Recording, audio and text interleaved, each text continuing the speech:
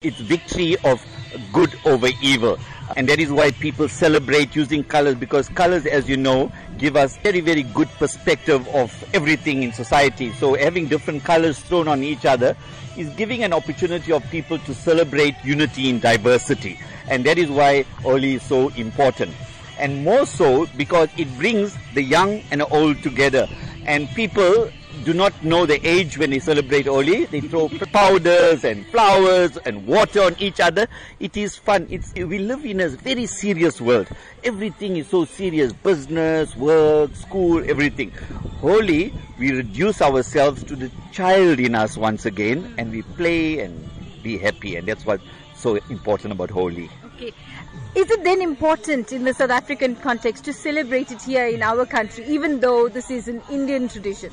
Yes, because we must look far beyond the Hindu mythological meanings and look at the positive traits of Holi, where we live in a diverse cultural and religious and linguistic society in South Africa. And we're all living in pockets, we're living in silos. We need to break those silos, come together and celebrate. And that is why the Colors Festival, which is not Holi, but it is a very Western introduction to South Africa and other parts of the world, should be embraced for all what it's doing for bringing people together.